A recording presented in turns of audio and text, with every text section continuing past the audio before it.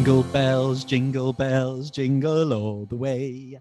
Oh, what fun it is to... Do you want me to carry on? Or should we just start now? Do you reckon the listeners want to hear it all? I think they'll love it. It's the Christmas elf. Dashing through the snow on a one-horse open sleigh. I'm feeling very Christmassy. Chris, how are you feeling?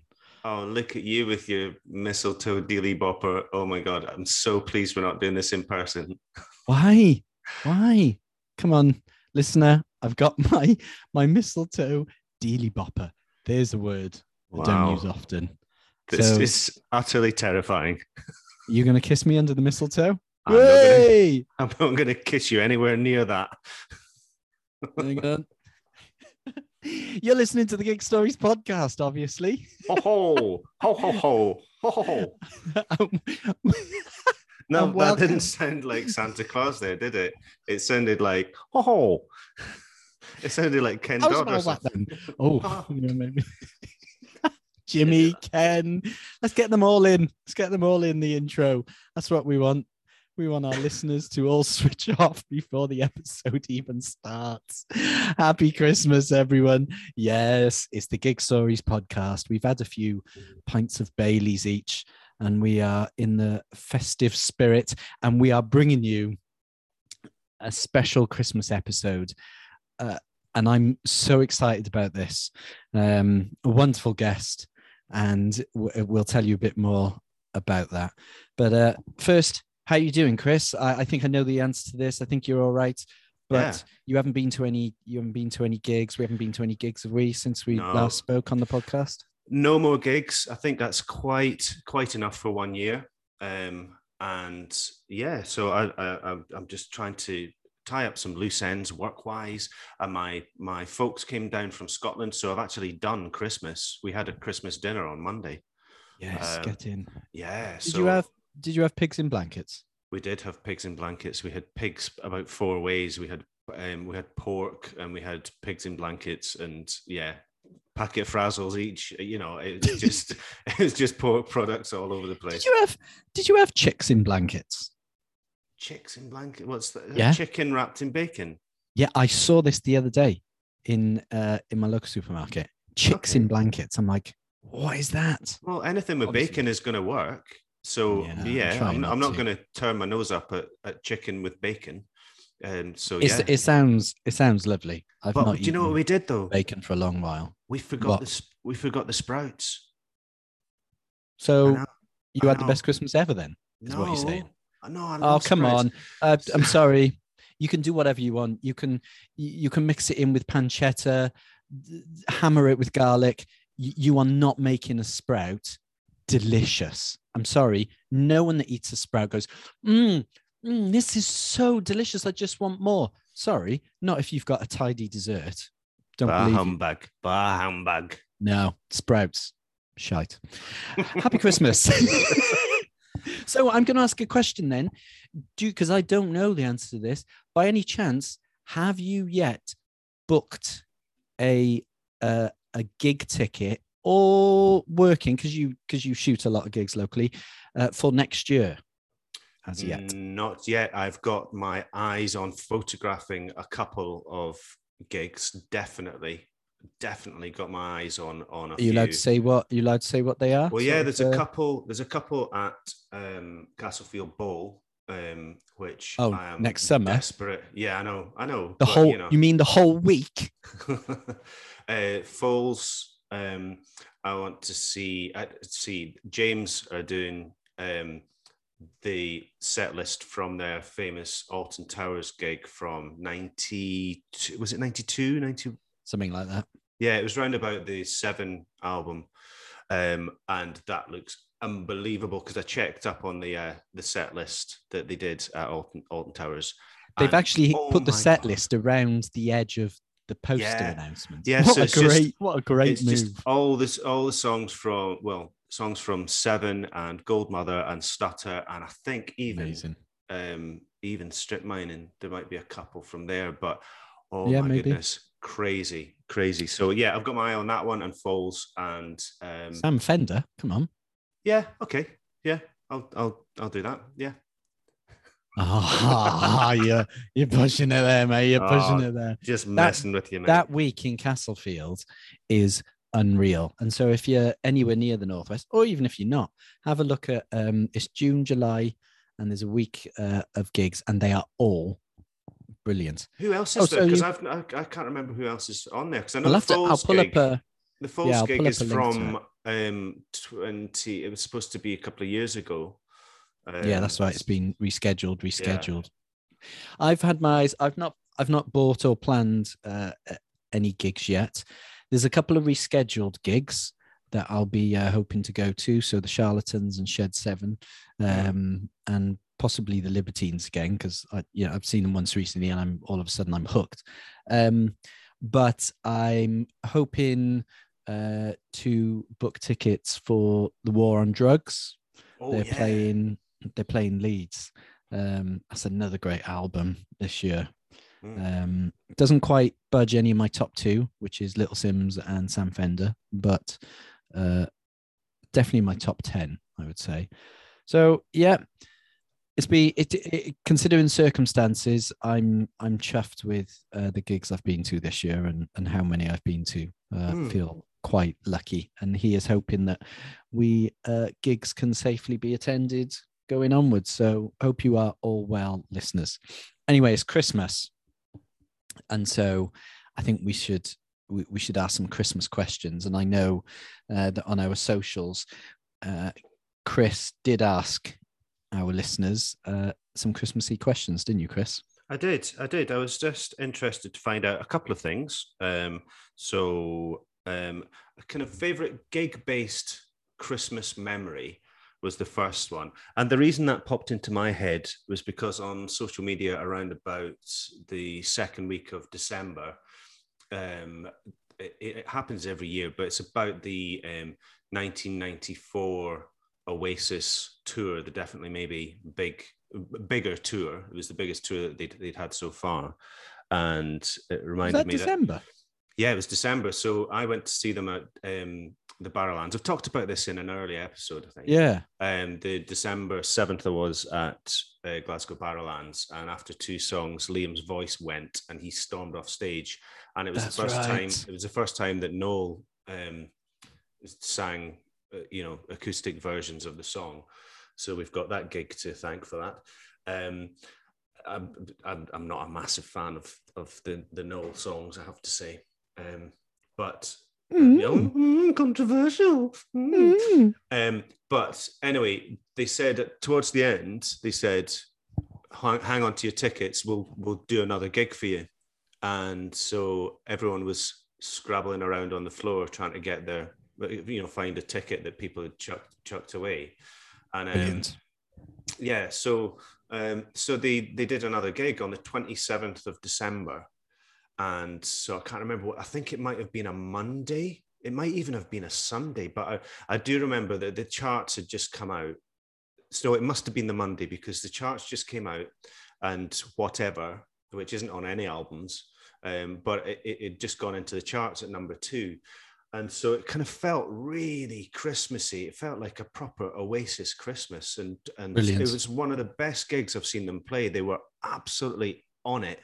And so that kind of made me think, gig-based Christmas memories. So favorite, you asked favorite gigs at Christmas. Yeah. Like that. And then you also asked people's favorite Christmas song, of course. Yeah. And then the last one was your funniest Christmas cracker joke. And we've got a few of them. So, yeah, who did we have? Well, before we answer them, because I want to hear our answers to them. Quite a few of you responded on social media, and we appreciate that. Rob on Twitter, he's at Choikles. He's put, and he's not expanded on his answers, and I want him to. So I've asked him, we'll see what he comes back with. But his favourite gig at Christmas, are you ready for this? He saw Slade at Butlins. Oh, how Christmassy is that? That must have been an absolute banger. Yeah. What that is. Does he say when it was? No. I mean, No. you'd be a bit gutted if it was before they'd released Merry Christmas, everyone. Can you imagine that? Yeah. Be brilliant. And he's put his fate, and this is always a controversial choice, and it cracks me up because I love this song. His favorite Christmas song is "Power of Love" by Frankie Goes to Hollywood, and I was going to say, what, Huey Lewis and the News? Yeah, but it's as random as that. It's a great song, but it's like, I don't know, vampires, Power of Love. I'm not sure how Christmassy it actually is. Well, there are some Christmas songs that I do associate. Well, they're not Christmas songs, but I just associate them with Christmas time. So, for example, I was talking to my wife about this yesterday. So House Martin's Caravan of Love, I totally listen to as a Christmas song. Oh, really? Yeah, totally. Just because I think it was number one around about Christmas time. That's one. And what was the other one? Anyway, that one in particular. That stuff like that does happen, doesn't it? Like for me, the Spice Girls, Two Become One. I think that was number one at Christmas randomly. So I feel like that's a bit Christmassy. Yeah. Yeah, crazy. And then Rob has put his favorite joke. What do you call a bunch of chess players bragging about their games in a hotel lobby? Chestnuts boasting in an open fire. Oh my God. That's not bad. It's not We've got our mate Paul. Our mate Paul Hughes, his music-based Christmas cracker joke. What do Baroque musicians do if they don't like their Christmas presents? Hand them back. I do like that one. Sorry, mate. Sorry, Paul. I didn't do that justice, really. I love it. And genuinely, I've got that down as one of my favorites. So I'll cross that off the list. It's a good one, isn't it? It's a good one. Yeah. Did you have a Christmas cracker joke? Oh, yes. Are you going to save that till the end? I'll save it till we finish this. What was Paul's favorite Christmas gig?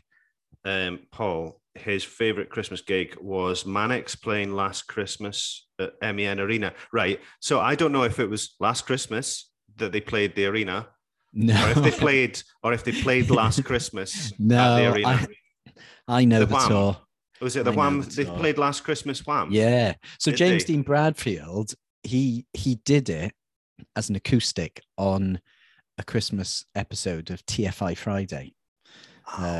With Chris Evans. It's been doing the rounds now because it was this week, however many years ago.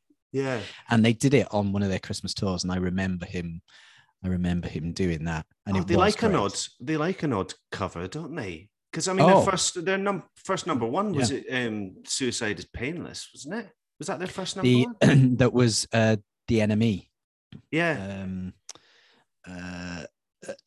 And what was the B-side? The Fatima Mansions was the B-side. So yeah, I remember the boys covering that, which is great. And then what's his favorite Christmas song? Christmas song, Last Christmas. Yeah. Standard. I think it's really hard for me to decide between Wham's Last Christmas and Chris Rea, Driving Home for Christmas. Love it. Yeah. I think mine is I Was Born on Christmas Day. Oh, St. Etienne? Yeah. And featuring our mate Tim Burgess. Mr. Burgess. Yeah, I think that's your personal favourite, is it? It's one of them. I've got a few. I do like a Christmas-based song, but that one. It just, because it's so odd, it's really quirky, I'm happy with that choice. Yeah, I'm going to go with that. We've also got Samantha's Parry D, or Pazza, as she's known. My good old mate from back in Cardiff. She's put best Christmas song is either Just Like Christmas by the band Low. That is a fantastic song, and it's a great EP. I don't know, mini album EP, because there's only 5-6 tracks on it, but all of those tracks I love. Good choice. Or she's put All the Waitresses Christmas Wrapping, depending on the mood. Another belter. Yeah, absolutely. Another belter. And she's put what's Santa's favorite thrash metal band? I don't know. Slayer. It's good. Yeah, it's good. It's good, but it's not right. No, it's good. We got another favorite Christmas gig moment. So Danny Coyle, who's at Irish Fake Pattern on the Twitter, he saw The Darkness at Brixton Academy the year they had their Christmas song, and they played it for their encore with a choir of kids all in gloves and hats. All the crowd were smiling, cracking moment in time. See, that could be close to my favorite Christmas song as well, just towards the end. Come on, kids. Yes. Christmas. It's brilliant. Yeah. It is good. It is good. I like it. Christian Llewellyn, he's put, it was the winter of 97 and a teenage me was trying to get to Newport. Yes, Newport Centre to watch the Seahorses. Mm-hmm. Due to heavy snowfall, the buses and trains were cancelled. So my neighbour Nigel took us in his pink 306 GTI, the worst possible car to use in a blizzard. It was terrifying. He's put his favourite song is Christmas Vacation by Mavis Staples. That's a great shout. Yeah. And his joke, he's put, that's the last time I go jogging in a full Santa costume while listening to Julian Casablancas. I almost had a stroke. It squeezed a chuckle out of me. Yeah, squeezed a chuckle. You got one more? Yeah, Max Harvey. He's saying best Christmas song was Feliz Navidad. So, Feliz Navidad. I think I'll know it, but I don't know from the title. What? No. Feliz Navidad. Is that how it goes? Feliz Navidad. As if right, you can't tell from my amazing interpretation. Followed by his, which is on YouTube, which I believe is called This Is Christmas. Oh, let's put a link on it. Yeah, we'll put a link, absolutely. And his joke, why do priests only listen to Big Spender and Goldfinger? Because they take a vow of celibacy. Honestly, that's a stretch. It's a stretch. It's a stretch, but I'm taking it. Yeah, it's a stretch, but it's not bad. So let's have ours then. So favorite Christmas time gig. I don't know if it was favorite, but for me, it's sort of more nostalgia. And Status Quo used to tour every year, and it would be pretty much same time every year. And I went with my mum to the ice rink, and it was the first time I'd seen Status Quo and been with my mum to a proper concert. The first time? Yeah. Go on. Yeah, okay. Yeah, there were more times? First time. We've all done our time watching Status Quo. Because no one else will go with them. I haven't. How many times have you seen the Quo?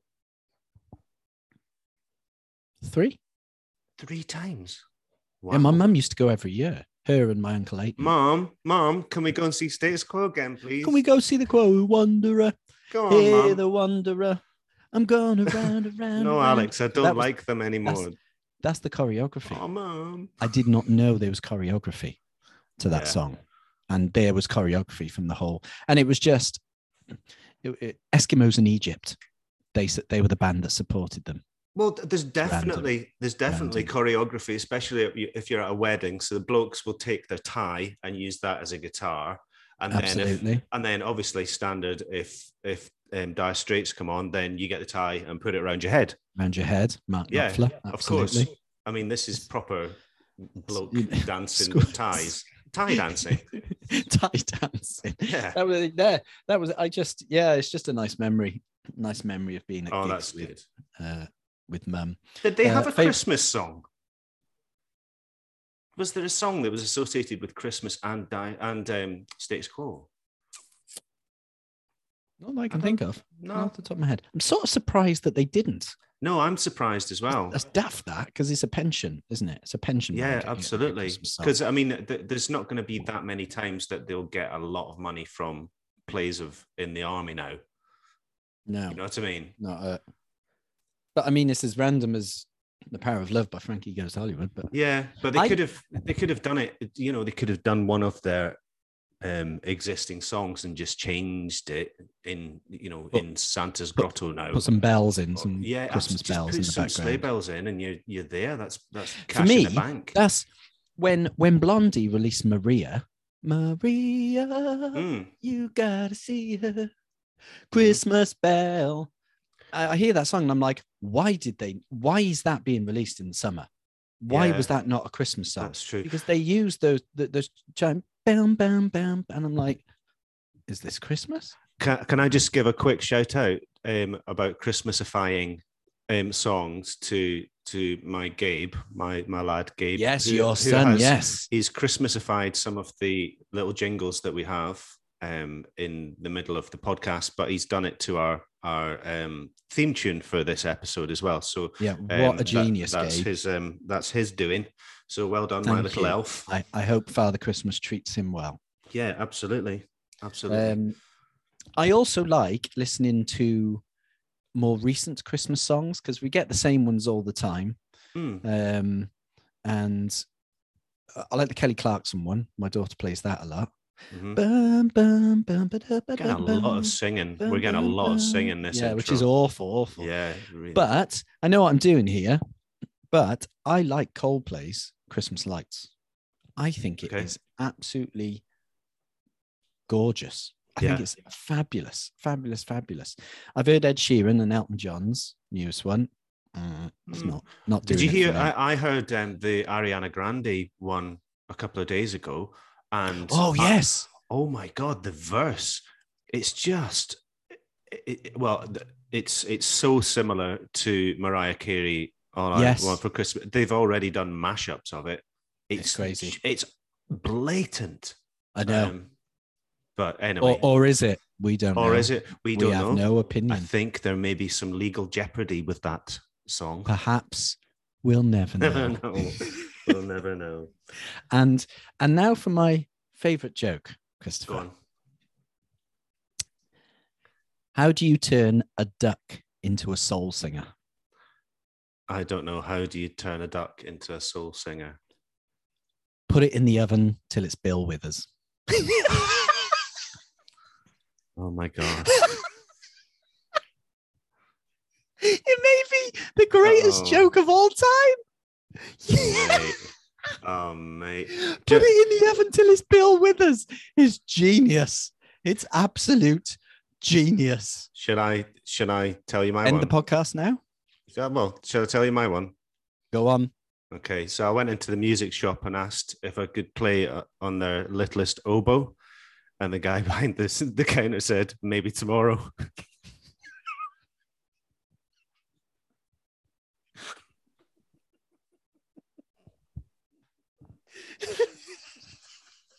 It's got levels, that joke, hasn't it? Oh my gosh. I think you have you beaten Bill Withers? I think maybe. I think I may have because beaten I've never Bill Withers. heard that. No. That's going on my Twitter today, and I'm sending it straight to my siblings. It's quite niche. I mean, if nobody knows what the littlest hobo, well, just Google it. Forever that is one of the greatest theme tunes ever. Yeah. Ever. There's a voice keeps on calling. Oh, it's amazing. I doff my Christmas hat and take off my mistletoe thingy. Probably for the best, mate. Can I play on your littlest oboe? I mean, the punchline there could be a variety of things. Yeah, a variety of things. Absolutely. Well, that's enough fun. We've had all the fun, and it's time for more fun now. Now, I've been aware of our guest for a long time, and he's on Twitter quite a bit and has always been fabulous. And I believe it's 10 years ago now, he started something that for me is possibly the greatest recurring moment on Twitter every year. And it's now an actual tradition. And my wife and I check it on Christmas Eve every single year. Hashtag do they know it's Christmas? That's right, do they? Today's guest, I'm privileged to say, is Rhodri Marsden. You may know Rhodri as the keyboard player with Scritti Politti. And that is a wonderful thing in itself. But Rhodri is the man that has brought us Do They Know It's Christmas. And if you don't know what it is, you need to get on Twitter in just, if you're listening to this on the 23rd, you've only got to wait till tomorrow. And if you're listening to this after Christmas Eve, scroll back on Rhodri's feed. Chris, are you aware of Do They Know It's Christmas? Am I ever? Oh, absolutely. I love it. I love it. And yeah, I mean, I don't know if we should say too much about it, but it's basically just pictures being shared by people who are staying with either their parents or their parents-in-law, where they're sleeping in maybe an undersized bed, their old bed, their old bedroom, sleeping underneath a printer, sleeping... being overlooked by scary-looking China dolls that you bought off the back of a Mail on Sunday supplement. It's just hilarious. And it's brilliant. Yeah, I love it. And it's also at times moving, and it's raising money for charity now. And so it's wonderful. But also, if you don't know of Rhodri's work, he also does these short, 2 or 3 minute videos that you can find on YouTube, you can find on Twitter as well, where he takes maybe a section of a pop tune, a classic pop tune, and then works out what makes it work and how it works. He's just he's like a musical engineer where he takes it apart and then puts it back together again, and it's really entertaining and educational, and he just does it so well. So there brilliant. Are several reasons to have Rhodri Marsden in your life, and we've just given you 3 of them. So yeah, absolutely. Yeah, absolutely. Not to mention Dream Themes, which is a covers band that he plays in, which is just TV theme tunes. So that was part of the reason why I told that joke as well, because it was leading it. See what I did there? That was silky. I mean, get this man a radio show. I know, absolutely. So yeah, he's in this covers band called Dream Themes, and they do TV theme tunes, and they brilliant. do them justice. And in many cases, their versions are better than the originals. We need to get them together for a gig. I've been thinking this. We need to do some kind of charity gig in Manchester. Get them up here.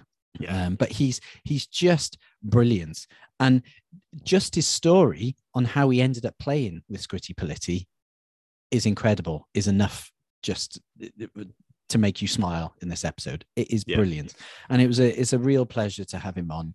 And he's so self-deprecating in a genuine, humble way. He's such a beautiful man. Get your Christmas hats on. Get your mince pies, your eggnog. What's your Christmas drink of choice, Chris? I will have a blue balls with lemon. No, I'm joking. I'm making stuff up. Yeah. So with that, I'll have a can of breaker. Happy Christmas, listener. Here's Rhodri Marsden. Blue balls of all the things you could have said.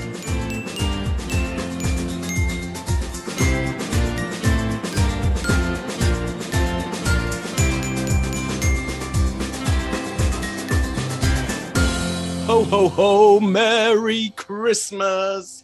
Welcome to the Christmas episode of the Gig Stories podcast. And this, I genuinely, I'm so excited for this. Today's guest is not only a bloody brilliant musician and writer, but more importantly, ladies and gentlemen, boys and girls, he's the king of Christmas. With his now traditional, unmissable Christmas Eve Twitter tradition.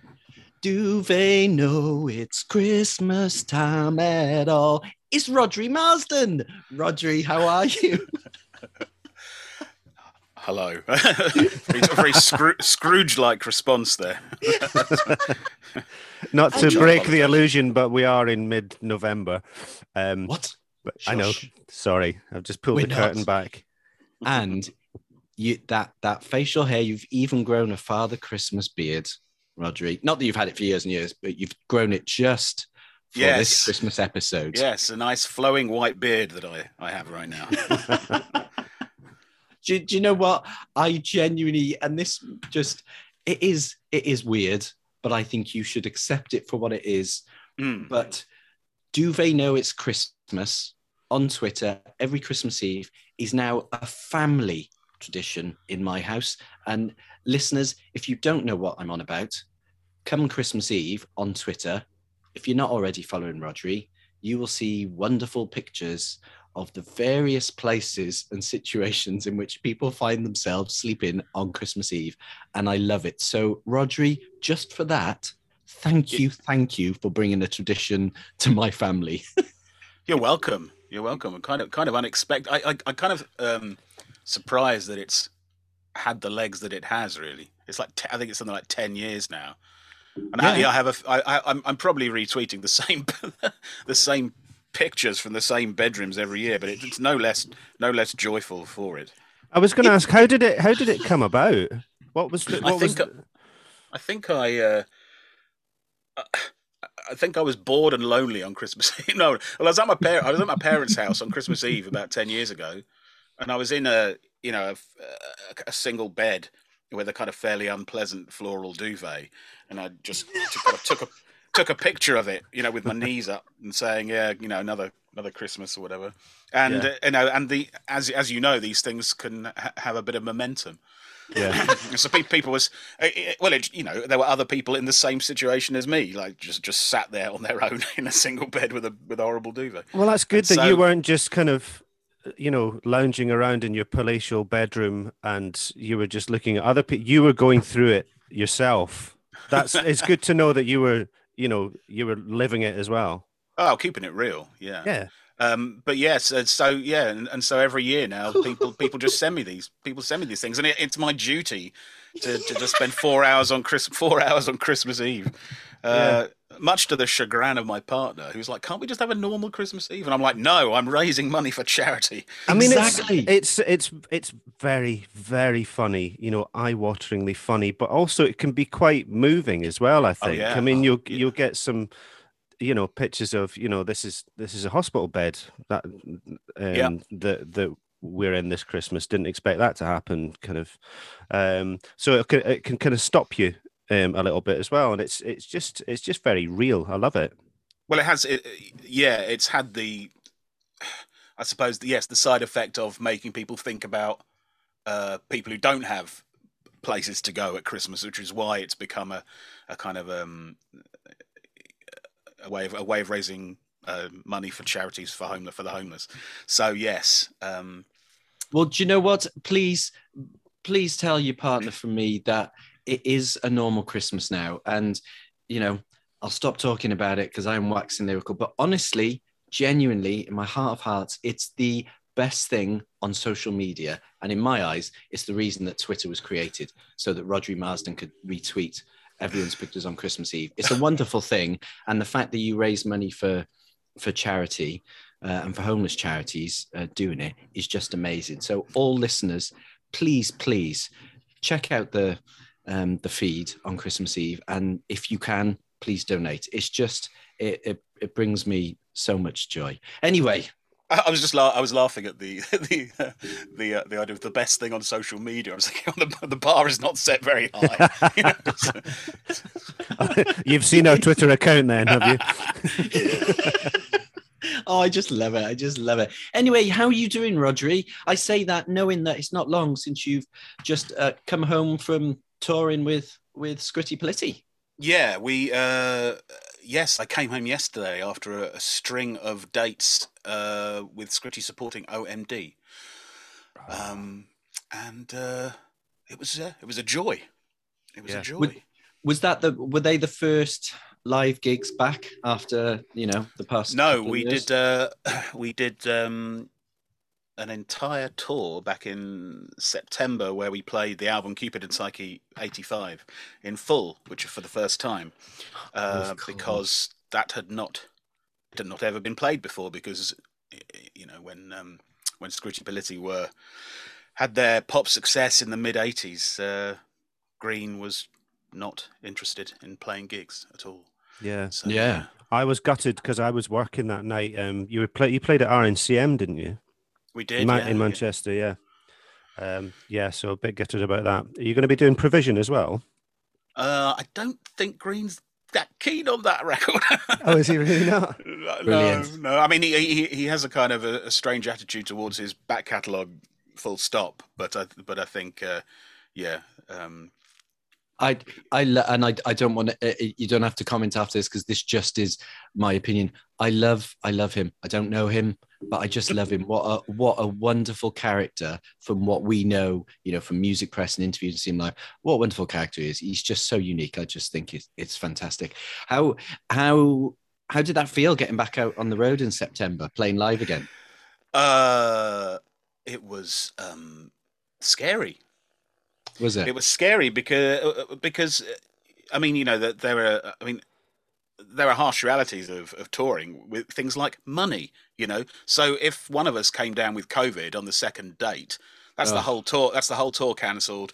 Yeah. All of the money that's been spent on the hotels and on transport and rehearsals and all of that kind of stuff all just goes. And you can't claw it back. And it's the same on the OMD tour. There were really strict protocols in place. We weren't allowed to.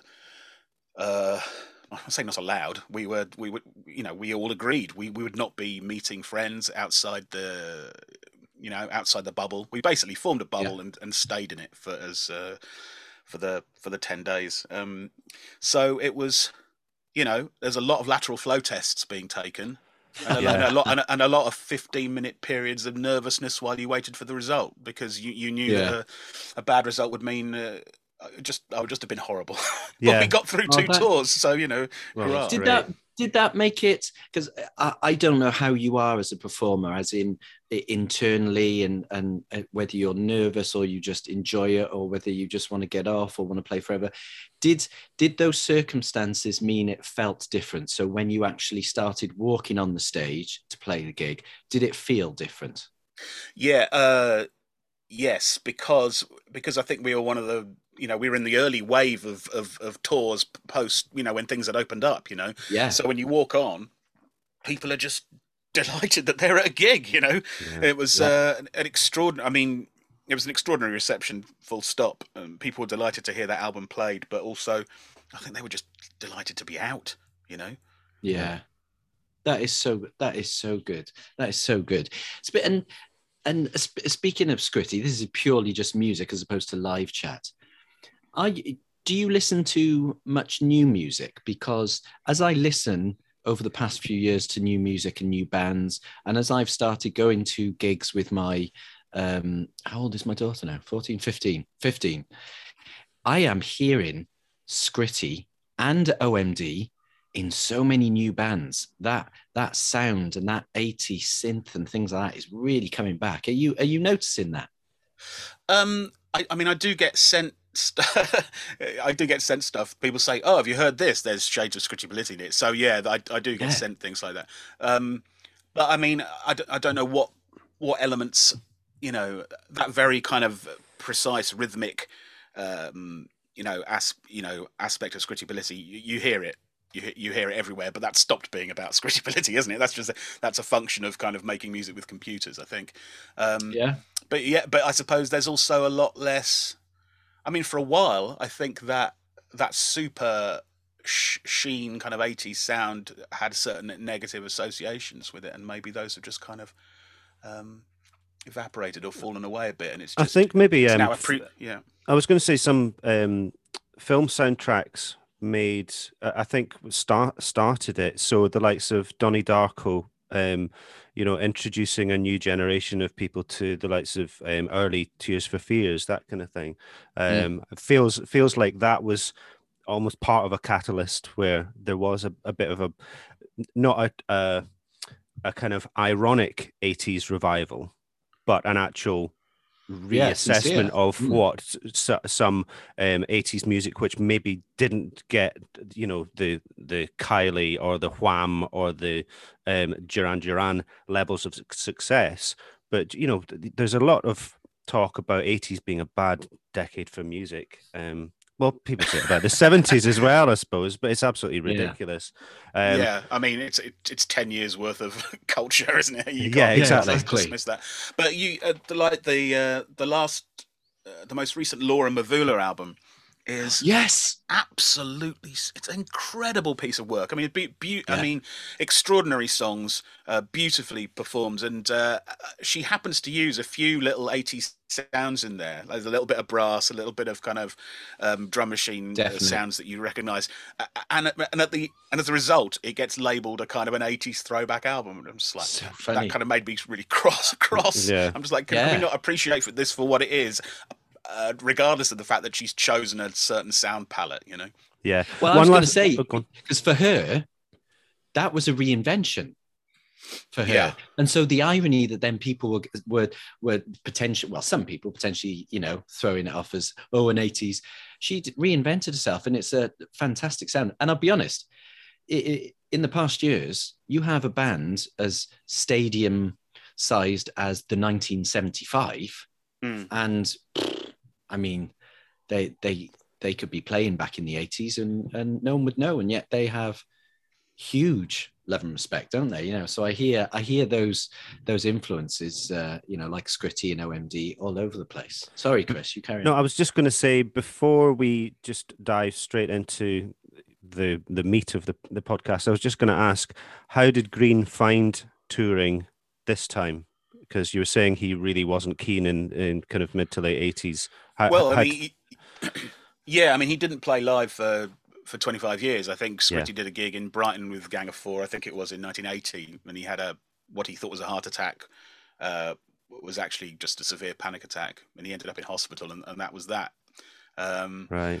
And I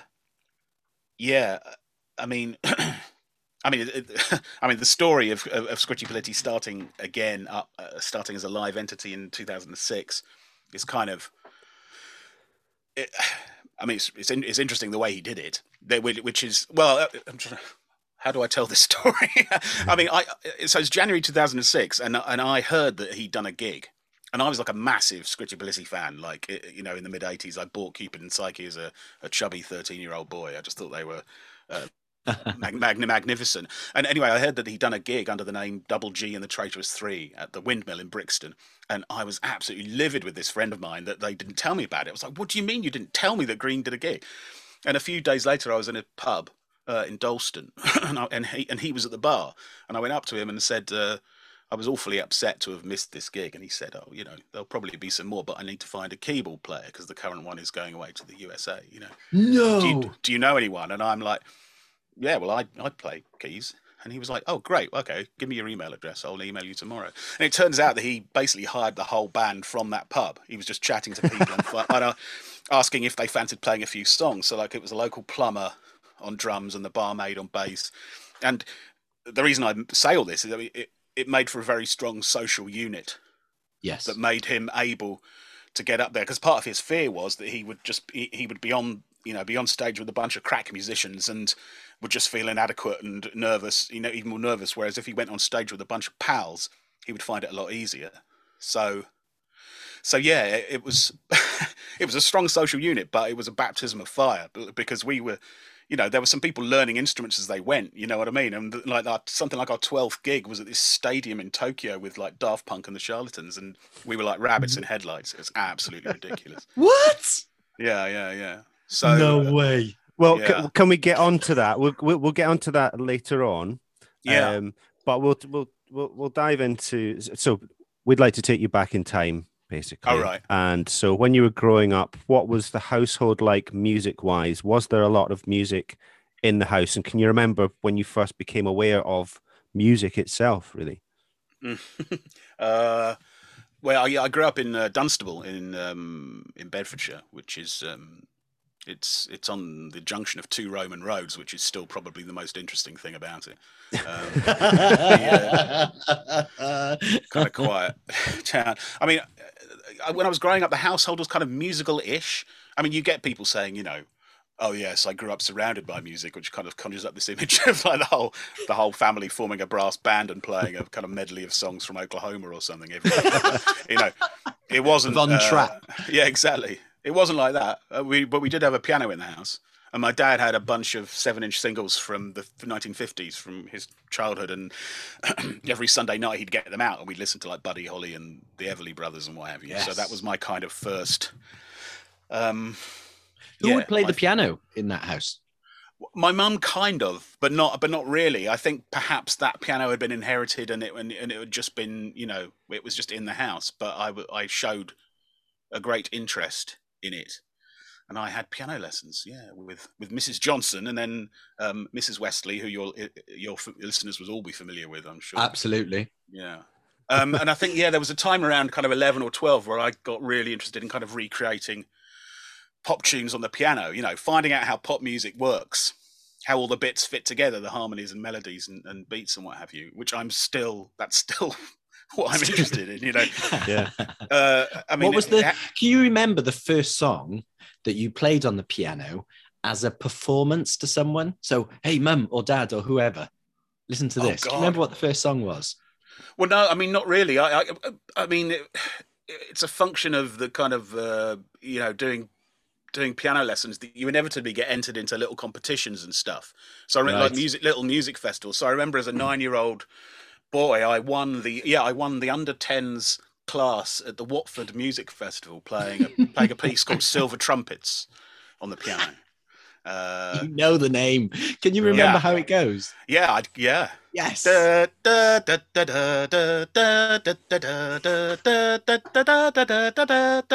could go on.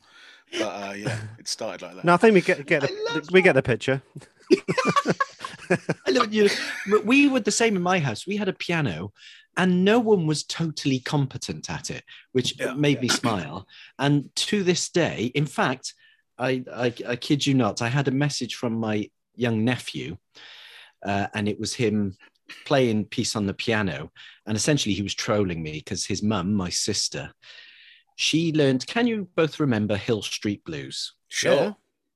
Bum, bum, bum, bum. Yeah. And Helen would play that, but she could only play the first so many bars. Oh, yeah. I mean, it gets difficult. It gets difficult after about 8 No, bars. don't tell her that. She'll be listening and she'll be like, yeah, see, I told you. And she would stop at the same place. And it's been a lifelong joke. Dun, dun, dun, dun, dun, dun, dun, dun. And then she would stop. And we were like, oh, that's it. And she never learned past that. So, yes. That's fair enough. That's fair enough. I think, as you probably know, I'm in a TV-themed tribute band. And yes. Yeah, the kind of, the best bit of a TV-themed tune is the beginning anyway. You know. Yeah. Who cares about it after the first 20 seconds? No, we're going to come back to that because we've got that down. I'm very excited about that. So when did your lessons turn into something perhaps more serious? Because I don't know your full background. Did you play professionally as a youngster, keyboard, or? I did like all my grades and stuff on like piano, and bassoon was my instrument. So I played in orchestras and that. Bassoon was your instrument. Bassoon, Wow, bassoon player. Not much call for it. It's not really a rock posturing instrument. The bassoon. You can look pretty rock and roll with it, though, can't you? Kinda. Well, there is a band. I photographed a band at Ramsbottom Festival. It's now called Head for the Hills Festival in Ramsbottom, and there was a band called the Moulettes. I don't know. Oh yeah, no, I know. Yes. Yeah, and they use a bassoon, and they were fantastic. Really, really enjoyed them. There's a few bassoons sprinkled in rock and pop. Henry Cow had a bassoon player. Blah blah blah. Yeah, I Got You, Babe, wasn't it? Or is that an oboe? Oh God, now you've got me. Well, no. What's the? What's that? Oh no! Tears of a Clown. Tears of a Clown. There's a bassoon on that. Yeah. But is I Got You, Babe? Has that got? Oh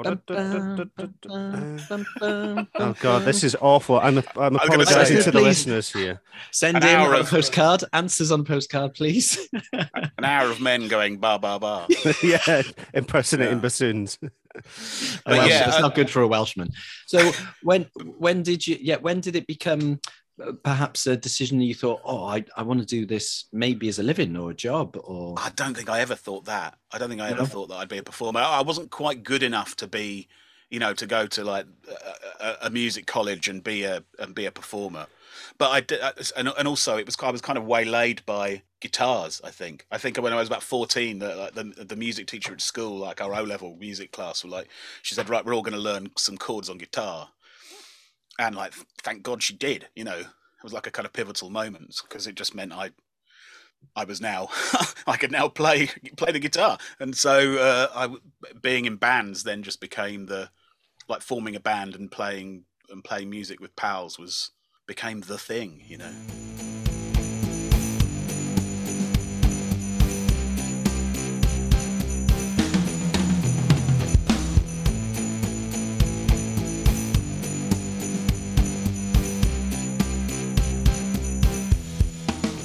First band I was in was called Spam 69, and we played post-punk cover versions. We never did a gig. There wasn't really anywhere to play gigs. Spam 69. Yeah, that. I mean, and the fact that you've gone from Spam 69 to Dream Themes. Yeah, it's not far. That is so funny to me. Believe me. That is via Scritti Politti. That is absolutely that is brilliant. Do you remember the first? And I'll let you interpret this as you want. The first gig you played. First gig I played.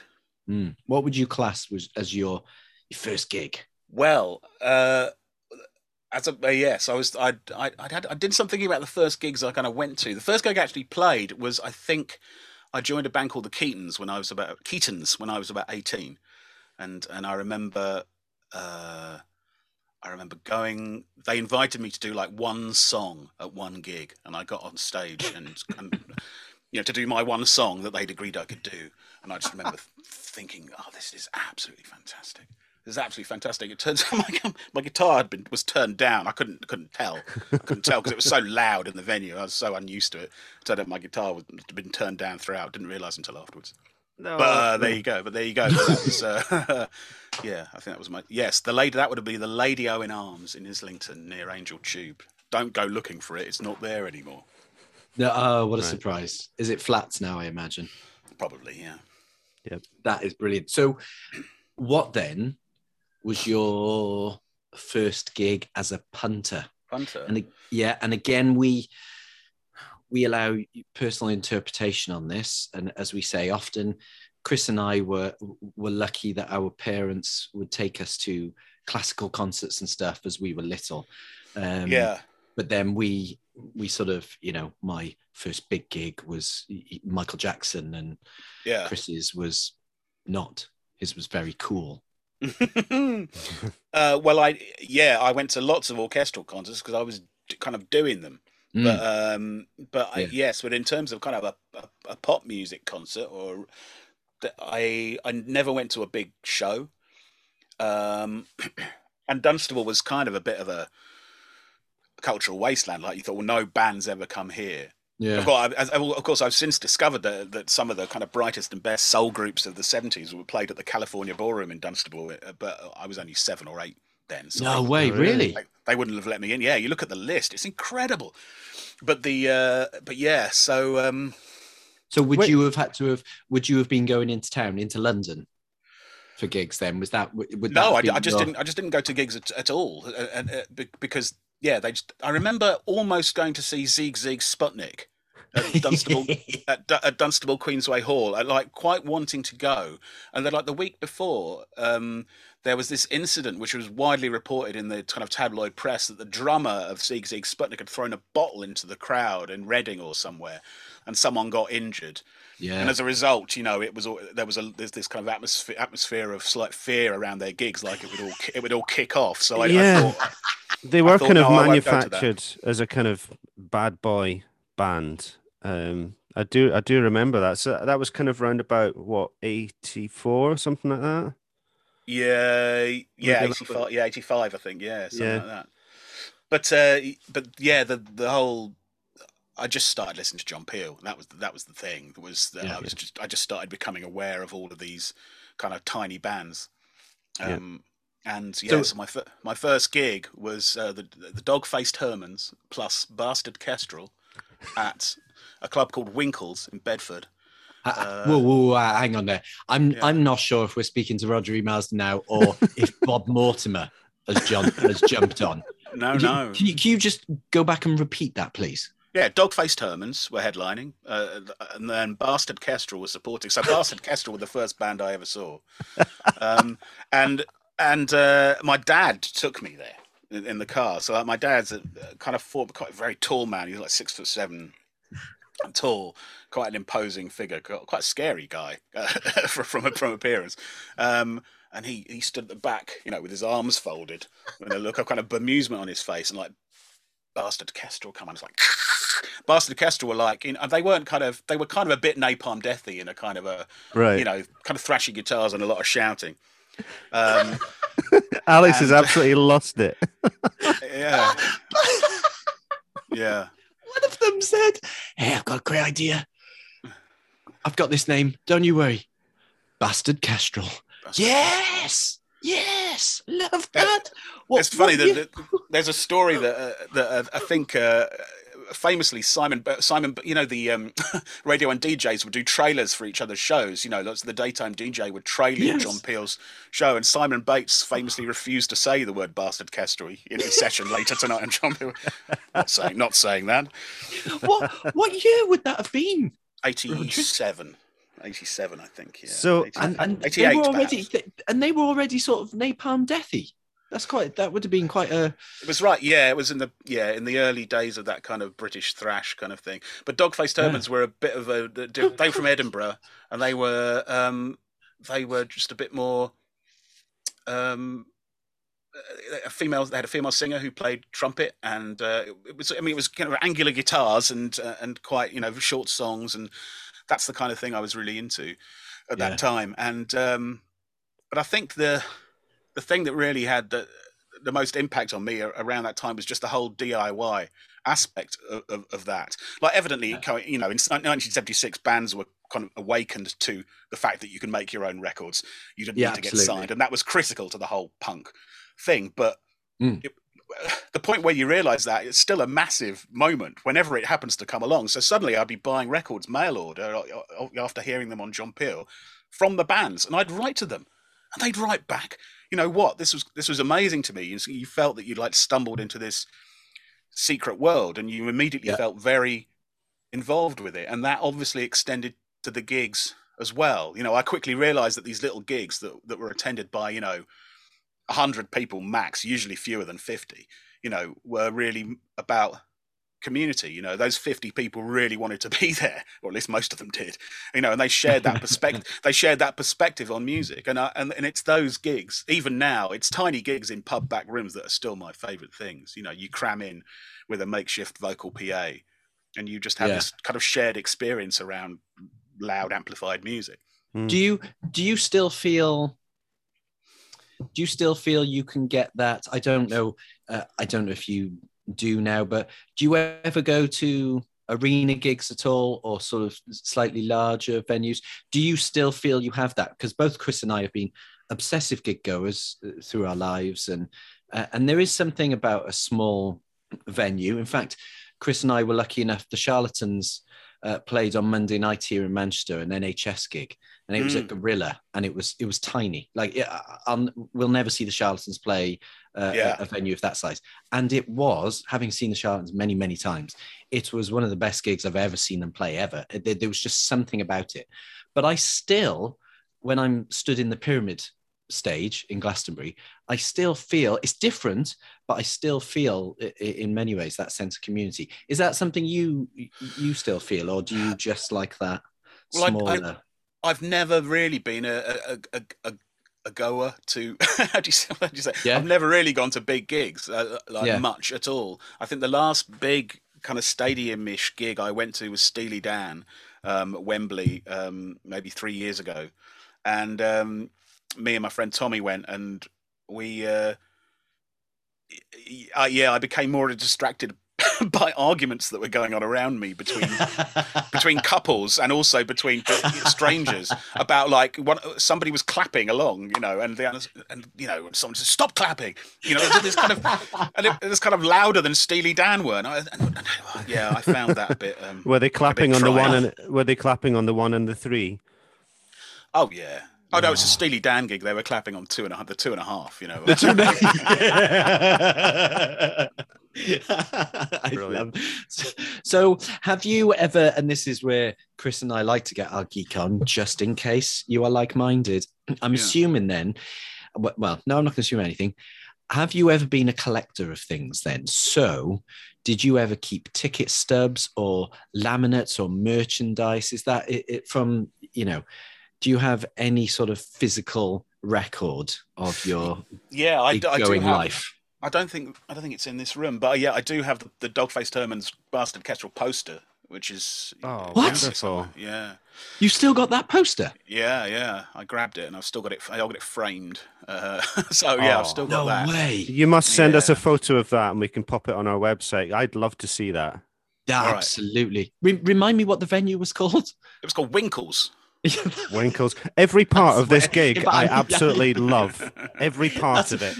Yeah. I need to see the poster to make sure that it's real and you're not lying to me. Because right now I'm trusting you, Rhodri. There's a real there's a spinal tapness to it all, I think. Just the names and the combinations of words together. Let's face it, there's a spinal tapness to everything. That's true. Yeah, that is true. That is true. So you told us about Scritty and how that started, and that just amazes me. I love that you were a fan and that you just happened to be in the right place at the right time. Yeah, an incredible kind of serendipity. I'm still amazed by it, really. But you also play for another band, and I know Chris is champing at the bit to ask you about it. In fact, we both love it. And I've been trying so hard to come and see you, but you don't play enough.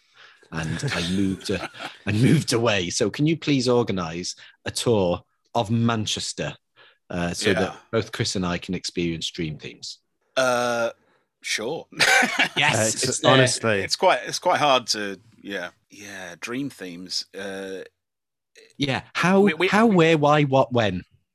So the story of Dream Themes is that we, the bass player of Dream Themes, would put on gigs in London here at the Buffalo Bar, which is no longer there either. Just a lovely little venue near Highbury and Islington Station.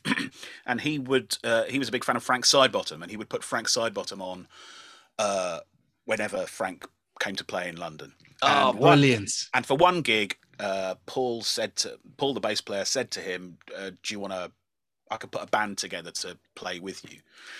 And Chris CV, who is Frank Sidebottom, or was Frank Sidebottom, said, yeah, sure.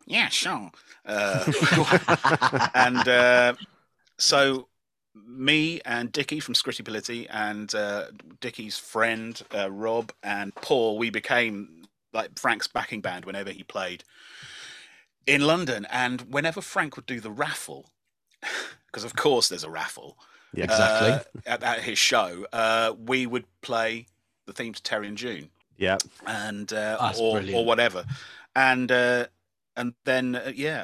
Paul said, well, why don't we just make a band that just does this? And so so that's what happened, and it ended up gathering a head of steam, really. We played kind of festivals, and we appeared on ITV. We were on the Paul O'Grady show. We did a whole segment with Paul O'Grady and a celebrity.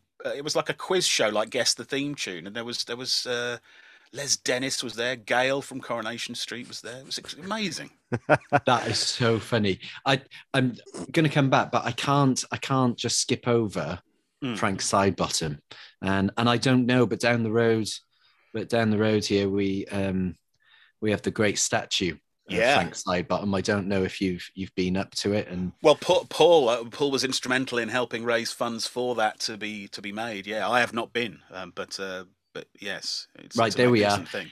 We are going to get Dream Themes. We're going to get you a gig in Manchester, and we're going to get you a photo with the Frank statue. How was it working with Chris? Because he's just what an interesting character. It was amazing. It was the most amazing thing about it was just the kind of the sense of liberty that it afforded you as a musician, because of course he doesn't rehearse. There's no rehearsal. You just kind of, I mean, you've got to be vaguely familiar with the songs or whatever, but he would absolutely pour scorn on any kind of preparation. And for someone like me, who's very anxious by nature. I mean, I'm all right with going on stage, but I worry about things going wrong. Yeah. I'm kind of, what do you mean we're not going to go through it? What do you mean? And he was like, don't worry, don't worry about it. And so you kind of put yourself in his hands, and then when you're on stage and you're playing these kind of mad songs with him, you realise that it genuinely didn't matter, because he was so good at what he did. Yeah, that it could all fall apart, and that would be as good as if it had all gone well.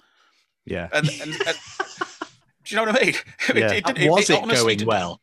It honestly did not matter, and so it was liberating. It was just like it doesn't matter. Then there's a real innate performance instinct there that Chris had. That kind of knowledge of what works and what doesn't, and you can't teach that. It's just something. And he was such a maverick. But yeah, which isn't to say he couldn't do absolutely stinking gigs. I mean, I saw him go down terribly, but but he didn't care about that either, I mean, well, that's the audience's fault. Exactly. Yes. That's not his fault. That's the audience. No. Yeah. I love that. What is it that because you've had so many live experiences, as in, dream themes, and we skipped over that. But listener, if you don't know dream themes, basically they play TV theme tunes, which I love, because I genuinely can dance to some of those, like Grandstand. Yes. I love about TV themes is the fact that generally the composers have had 30 seconds, 45 seconds, maybe a minute, but basically they need to get the musical idea in there, and like you were saying before, they need to grab people by the lapels right at the start as well.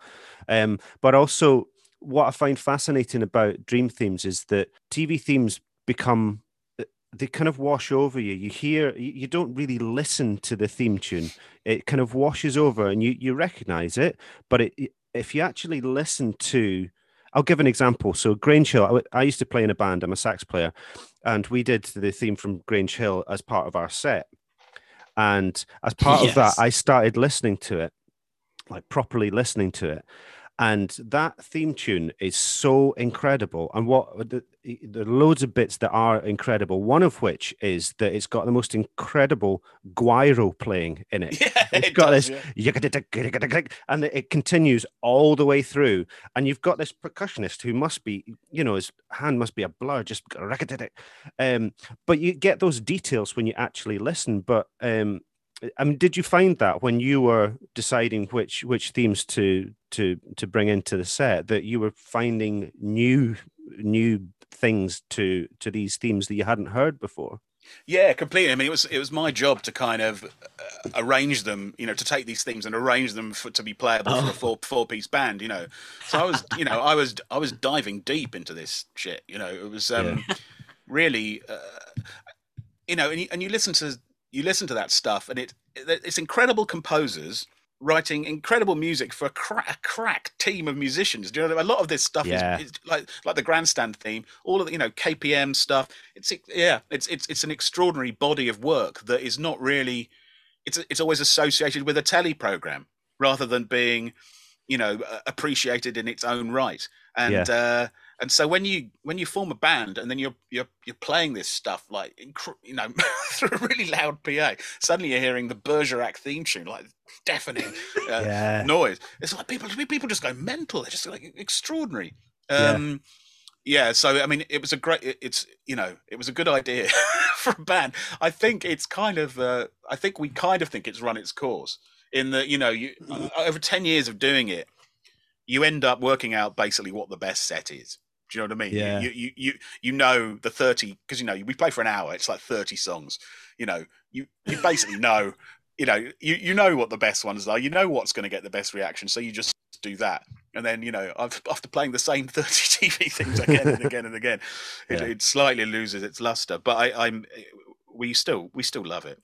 I mean, the other thing about Dream Themes is that you end up getting booked for function gigs, and which I've never really done before. And we've done some shocking function gigs, like because so the word gets out that this band plays this hour-long set of TV themes, 30 TV themes, and people think, wow, what a great idea. And but then you get like booked for a wedding, and like there'll only be 10% of people max, including the bride and groom, hopefully, who understand why you're there. Yeah. The rest of them are just like, what is this? What have you done? We did a wedding on like a Friday in January at Warwick Castle, and it was a dark kind of rainy day. We went in, you set up and you just knew we shouldn't have been there. We just shouldn't have, I mean, the chances of the bride and groom hearing this are very minimal, but it was difficult, and people were just looking at us like, what are you doing?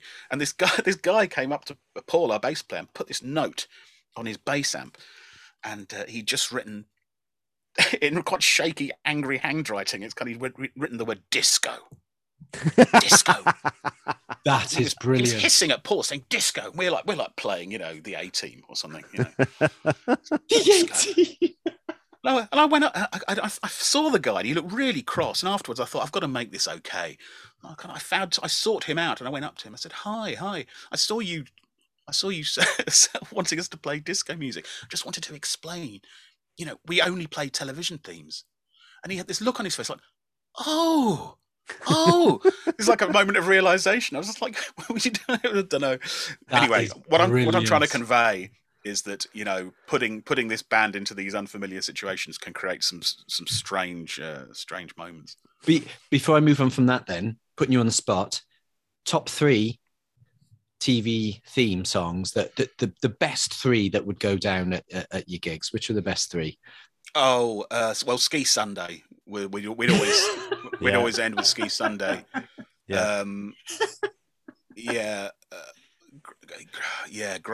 Grandstand and the aforementioned Grange Hill. Those are the kind of the big 3. The Holy Trinity.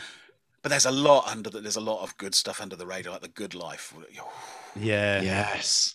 Good Life's pretty good. I think I might on each of our podcast episode pages we have a Spotify playlist, and I might ask you for some suggestions once we've recorded this pod. That's some brilliant. Suggestions. I've got a whole load of TV themes because I'm a real geek about it as well. I mean, I love. One of my favorites is The Detectives, the show within the two Ronnies. Yeah. Yes. Only because of the drumming. And I need to find out. There's a YouTube clip of this incredible drummer who drums along to theme tunes, and he drums along to The Detectives, and I think he is it a $6 Million Man he does as well. Brilliant. Yeah.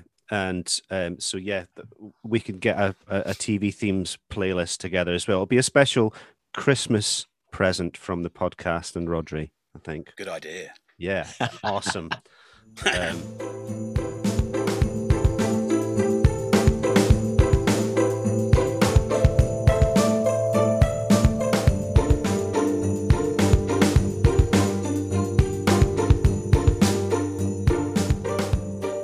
Well, I think it's time. The now very famous, infamous quickfire round. Roger. Oh, blimey.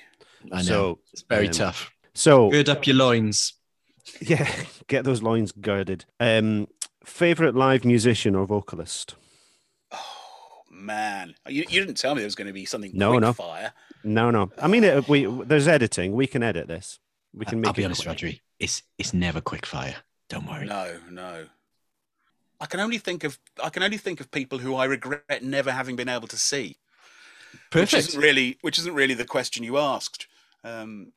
That's fine. But yeah, Captain Beefheart. Captain Beefheart. Yeah, would be the one. With Paddy McAloon or Prefab Sprout a close second. Oh yes, belter. Prefab Sprout. Yeah, I like that. Yeah. What about vocalist? Who's your favorite vocalist that you've seen live? Not that you'd like to, that you've actually witnessed live. I'll tell you what, a band that I went to see where I literally could not believe the noise that the main guy was making, and that's the Dirty Projectors. I don't know if you're familiar with the Dirty Projectors from New York, but I went to see them play like a small gig in Dalston perhaps 10 years ago, and this kind of skinny, unassuming white guy, American guy, playing guitar that like the wrong way up, and playing this kind of extraordinary kind of very bitty, unusual music. But his voice had this. He obviously took a lot of inspiration from American R&B. So all those kind of melismatic kind of little tunes to his voice, and I remember that's the thing that just flooded into my head was that, and I remember looking at it thinking, where have you come from? You know, where have you come from? How have you ended up making this noise? It's a kind of incredible thing. I love that though. I love that because it's a moment where you're like, whoa, I didn't expect that, or how is that happening? And it doesn't have to be Aretha Franklin or Prince or whatever, or Tom York, whatever. It could just be, as you say, that what is that noise and how is that person doing that? Because that often affects you more than, someone that we would all deem a wonderful singer. Well, what's interesting, I'm just thinking about it now, is why did I find that question hard to answer? And I think it's because, it's kind of like, it becomes all about the front person. And I don't, yes. Do you know what I mean? And I don't really think of music like that. Do you know what I mean? I don't really. I mean, obviously, if you're going to see a solo artist, then it is all about them. But I think I just pay more attention to the overall thing, or I'm thinking about the music that they're playing rather than the performance. Do you know what I mean? Yeah, yeah, absolutely. Do you have a favorite venue? Favorite venue, and that can be as a punter or a performer or both. I mean, I kind of. I mean, I understand that the best venue in any normal sense of the word are the ones where, the sound and the acoustics are really good, where the facilities are great, and where you feel safe and so on. But but the best venues in my memory are just the most unusual ones, where kind of gigs happen in improbable places for improbable reasons. Yes. I remember the Keatons playing in a small hut halfway up a Welsh mountain to about like 30 people who were kind of off their tits on magic mushrooms, and it sounded amazing. This tiny hut, and it felt just extraordinary because it's so weird. You feel like you're part of something really weird that's happening. It feels like very important life data for some reason. You know what I mean? And like Green and I once played like Squitchy Blitty songs in a dentist's waiting room in Notting Hill to like a small select audience of about 20 people. And while I wouldn't suggest for a moment that this place should be on the regular gig circuit, but it was a fantastic thing to do, and it was just fantastic for everyone who was in the room. Yeah. Well, we had a guest on. That's I don't know incredible. if you know this, the jazz saxophonist Tommy Smith. He was on a few months ago. And he was talking about the refreshing way that Scandinavians treat musicians and bands. And he was talking about the fact that him and a quartet, he was playing with a quartet, I think, might have been a trio. But they were booked for a gig in the Arctic Circle, essentially. And it was for about 30 people. And they paid, the audience members paid through the nose for it, but they were willing to because they knew that it was going to be something absolutely special. And it wasn't just about cramming people in and making as much money as possible. That approach to music was about the experience and, I suppose, the hygge, as the Danish would put it, that feeling of warmth and, real enjoyment. So, there's something to be said for, a really interesting small place with a few people, and that's it. No recordings, all that kind of thing.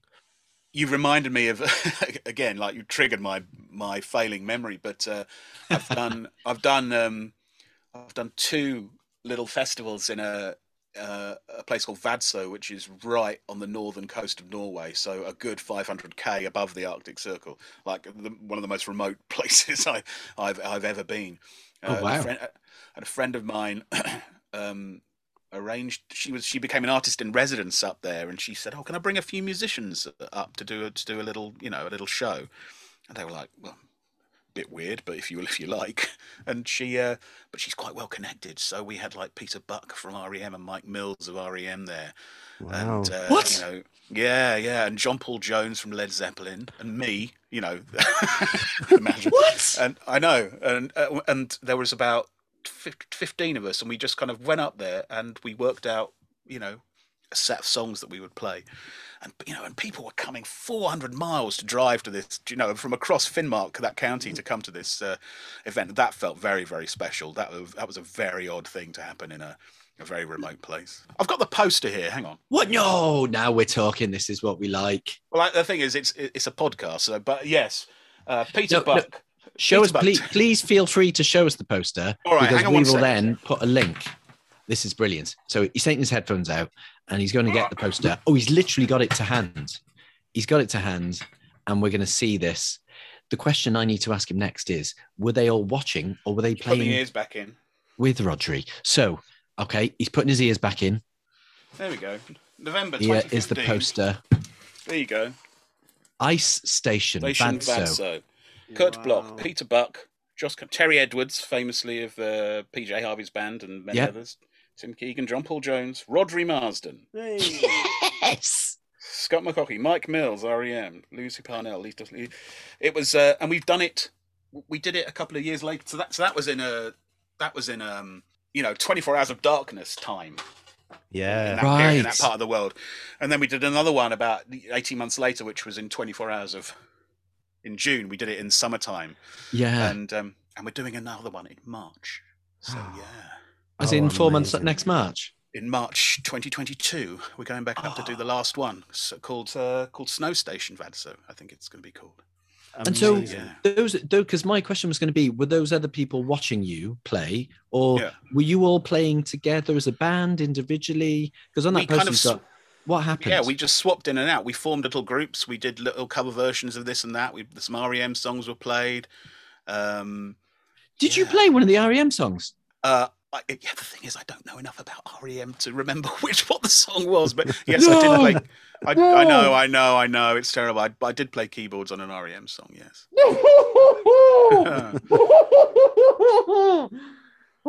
Yeah. I've played with REM. Played a song of theirs. Yep. No idea. Not a clue. I think I did well to get kind of 40 minutes into this podcast without doing that name drop. That was good. Okay. That was really good, actually. In the probable short amount of time we have left, you start dropping those names, Rhodri, because that is, I mean, that's unbelievable. Yeah. You play with John Paul Jones as well. I know. Yeah. Right, this is the quick fire round. We're gonna. It's not that quick. Yeah. No, exactly. Hang on, I want to know now who's playing with you in March and how Chris and I are going to get over there. Oh yeah. I to be honest, I don't know. They're announcing. I know they're announcing one person each day on the account, and I saw Peter Buck was the first, and I was the second. So at the moment, it's just me and Peter Buck, which will make a very, very odd duo. But yeah. Oh my gosh! Right then. Oh, that is incredible. That's incredible. Yeah. I love that. What's been your favourite gig as a punter? Favourite gig? I don't know about how other people answer this, but I think for fairly obvious reasons, it gets harder to impress me as I get older. You know what I mean? Whereas when you're 17, literally everything is amazing. Yeah. And the best band you ever seen was the last band you saw. You know. Exactly. And there were a couple of bands I saw in my late teens that completely kind of exploded my mind, and one of them was the X, who were from Amsterdam, who've been going since like the late 70s, and they're still going today. Yeah. It's just absolute extraordinary kind of powerhouse of kind of rhythm, no cliches, and they built this incredibly kind of strident sound from pretty minimal resources, drums, bass and a guitar with a couple of broken strings, you know, lots of shouting about vegetarianism and sexism and abuse of power. And they just, I don't know, they just seem to be like the coolest, wisest people on earth, you know, and they seem to be having a really kind of good time doing it. And it was just incredible. I mean, I still think about, you know, the first time I saw them today and think, what a thing that was. And I think a lot of musicians who saw them in that very small world that I inhabited then, you know, everyone was hugely affected by them. So I think that's so important, isn't it? I think that's so important in life, and I'm waiting for that to happen to my daughter, who I mentioned, and she's 15, and I've already, in fairness to me, I've already taken her to some good gigs, and she spent most of her life going to Glastonbury each year, because I take part in Glastonbury. But I know that there's going to be some time around now, although she waxes lyrical about certain bands now. But like you said, her last gig is her best gig.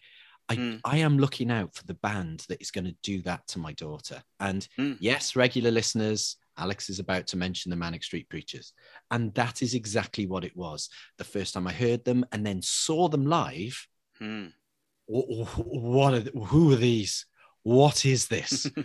What blouses, skinny white jeans, when all around is Manchester, Madchester bands, and the Manics come and do this punk rock, and I'm like, you know, well, Richie's guitar is not even plugged in. What's going on here?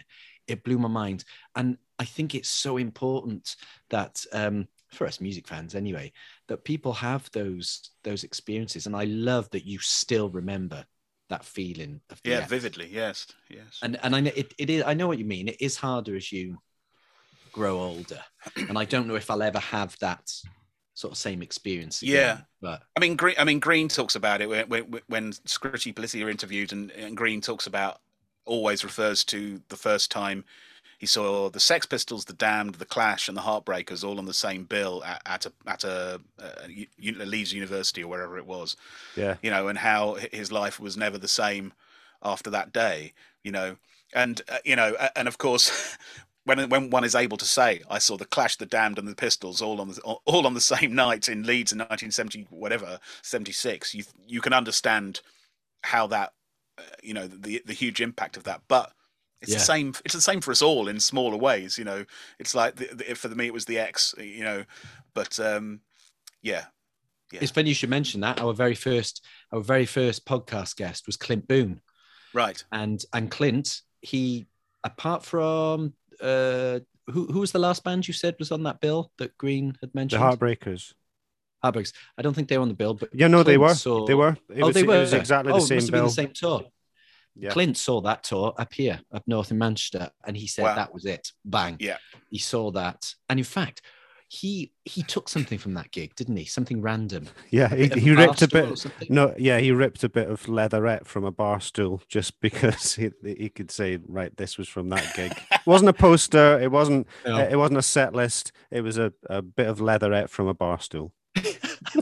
Well, you've talked about favorite gig, best gig. What about worst gig? And that can be a punter or as a musician. I mean, as a musician, is there anything that has happened where the world has just come crumbling down? As a performer? As a performer, yeah.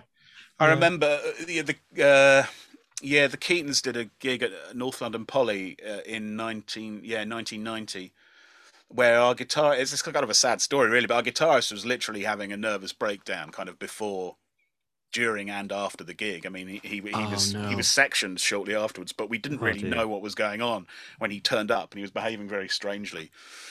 And we went on stage, and he stopped playing the songs. He was just playing like open strings on his guitar, just like dang, dang, dang, dang. No one understood what was going on. I remember, I'm embarrassed to say, I was 17 years old. I was really angry with him because I thought he was drunk. I remember walking across the stage and kind of kicking him, like, what are you doing? And I remember kind of him crying on stage. I remember the drummer having to give him a hug. The whole thing was like complete chaos. And oh no, it's like what's extraordinary was like years later, someone said to me that was the most incredible gig he'd ever seen. it was like a band kind of falling apart in front of your eyes, like almost kind of the ultimate spectacle, which of course makes you realize what makes an amazing gig for a punter doesn't necessarily make it a great gig for a band. Fortunately, Dave, the guy, is he's alive and well and fine and these days. But yes, that was grim. That was very grim. And did that spell the end of the band? No, went on for years. Right. Yeah. It was, He took a break though. Yeah, good. But yeah, I don't know. It's kind of a life lesson, isn't it? I think about that quite often. Like, whatever you might think about the music you're playing, or whatever kind of art that you're doing, other people won't. They can't see it through the same lens that you do. No. And so they may end up being affected by that in ways you couldn't even imagine. You might think something is a bit shit, or that you're doing is a bit substandard. They might think it's magical, and who's to say that they aren't right? You know what I mean? Yeah, exactly. Absolutely. Exactly. You perfectionists, look at you. Yeah, I did think about worst gig as a punter. The worst gig that I paid money to see was Todd Rundgren. Right. Really? Who's our next guest, which is great. I'm a big fan of Todd's. I love his 70s stuff. I'm quite fond of some of the more recent stuff too. And I'd never seen him before. I was very excited. And I remember it was just a very poor gig. And it wasn't just me who thought that. There was a I remember during a break between one of the songs, one guy just shouted, Todd, fuck off. Which kind of stabbed. No. There was genuinely a bad feeling in the crowd. It was kind of what was it? Can you explain what it was? What was happening? Bad choice. Don't know. A bad choice of songs. He would do like these annoying little playlets with the bass player, like things that weren't little call and response things that weren't funny. And but I think the thing that annoyed people most was that he seemed to have disdain for his own material, and I think that's kind of known about him, that he'll take the piss out of his own material. So he came back. I remember him doing like a kind of gentle swing version of "Hello, It's Me," and there's something about artists taking the piss out of their own material, which it has such a kind of lack of respect for the audience. Of course it has. Because they may have had their first dance to one of these songs. They may have walked down the aisle and then if you're disrespecting it's an attack on you as well for your musical taste. I think really so. dodgy.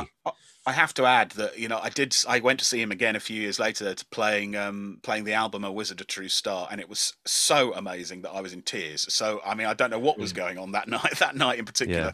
He evidently does have respect for his own material, such that he recreated it, the whole album for us. So I'm not saying Todd Rundgren is a bad person to go and see, but that night was shocking. As music fans, I genuinely love this chat, because it's so amazing on what makes a good gig and a bad gig. Because sometimes you can't put your finger on it. I've mentioned before on the podcast, Sugar, Bob Mould. I'd waited for so long to see this gig, me and my best mate, and it was awful. It was terrible, and I wanted to cry because it was so bad. And I was like, how dare you be so rubbish? But that was his sound, though, wasn't it? It's bad sound. He looked like he didn't want to be there. It just was. And sometimes you just gut it. And then you'll see them again and you're like, oh, wow, that's incredible. It could Bob well Dylan be being the perfect example, eh? It could well be that Bob Mould would agree, would have agreed that it was a bad gig. It's just one of those unfortunate things, isn't it? It's we're at the mercy of stuff. Yeah. I like that. Infinite now stuff. we have the last question, the quick fire round, and I'm going to be honest, this is quite cruel because it's not quick fire. And I was thinking about this last night as I was reading and thinking about a band who were playing various albums. If you could watch just one band or one artist play their whole back catalogue, one album a night, who would it be? I think it would be Magma. Bam. Okay. So what you didn't know, in my head, I was sort of counting the time it took you. So that mean that you were under 10 seconds there, I believe. So well, that must mean, boom, that is... Was that a hard decision for you? Well, the thing about Magma, who of course are, the thing everyone knows about Magma is that they're Steve Davis's favourite band. Yeah, that's right. So let's just get that out of the way. And have you read the book? Steve's book? No, I haven't. No, I am friends with Carvis, who co-wrote the book with who him. Did it with him. Yeah, I've not read it. But I have not. I have, to my shame, I've not read it yet. But Magma, I will, as soon as I think they're the one band who are still around, and of course they've been going since 1970. Yeah. If I see that they've announced a gig, I will get online and I will be in the queue waiting to buy that. Partly, I think now, because you kind of think, how much longer have they got? Christian Vander, the main guy. We're all getting on. And you're kind of thinking, might this be my last chance to see Magma play live? Yeah. But also they do that thing where they book out a venue somewhere in Paris and they do play all their albums one night after another. So the answer came to me quite quickly, because that's the kind of thing they would actually do. I like that. that. That's a good answer. I like listening to, because it's so. I think we would all put. I've got so many bands that I love that it would have to be. It would take me ages to answer that question, because I'd be thinking, "Oh, do I want to get more nights? Do I want to go with a band who's had more albums, or do I just want to see? Do I just want to see Jeff Buckley play just that one album live, or do I just want to? Am I just going to say the Beatles? Because I forgot about the Beatles. I didn't know the Beatles were on the table. Wow. Let's not forget about So it's hard. I love that you've gone with Magma. That's brilliant. I think Divine Comedy were about to do that just before lockdown, and I was serious. Was it at the Battersea Arts Centre? I can't remember. It was and they were going to go through all their albums one night at a time. But I don't think it happened. I think that might have been scheduled for about April 2020. So be good to see them if they do that again. Now, this is similar vein, and I'm interested to see after our chat now, fantasy band. Oh, this is one from left field. Yeah, one from left field. You are creating your fantasy band, Rhodri. You have drums, keys, bass guitar, guitar, and vocals, and bassoon. Wow. And bassoon. Well, I'll take care of bassoon. All right, so I get to play on stage with this band. Okay, great. Okay, so who? We'll film it and I'll watch it later. Yeah. Who is this band? Oh man. I told you it was from left field. I didn't put so I sent an email through to Rhodri. I didn't put this in. No. Alex sometimes throws these curveballs. Oh yeah, I do. I like doing that because I want the spontaneity. Because as well, Rhodri, I could ask you this afternoon the same question. It might be different, or tonight or tomorrow. And I love that because I think as music fans, it's impossible for us. One day I might have Nick Cave singing for my fancy band, and the next day it might be Aretha Franklin. So it can be right now in this moment. What is it for you, Roger? My difficulty with this is that I immediately start thinking about whether they'd get on or not. Do you know what I mean? I just start thinking, well, you can't put, you can't put Jaco Pastorius in a room with, Laura Mavula or whatever. Would they get on? Would they get on? I mean, I don't think Jaco Pastorius would get on with many. With anyone? Yeah. No. He's mentioned in Tommy Smith's episode as well. It's also, by the way. Yeah. Also, it's so funny. It's just like it's to do with the whole way I think about music. Because I immediately started thinking about logistics. Right, okay. I was thinking, right, well, you're asking me about a fantasy band, and I'm wondering, okay, well, are there flights from, Yeah. Does Laura Mbula does she have a driving license? Because we're going to have somebody to drive the van. Who's going to pick up the van? Exactly. Who's picking you up on the way to the gig? Well, Well, I'll make my own way. Okay, so don't worry about me. I'll be honest. With your bassoon. No, I'm not sure that anyone has at least vocalized it anyway.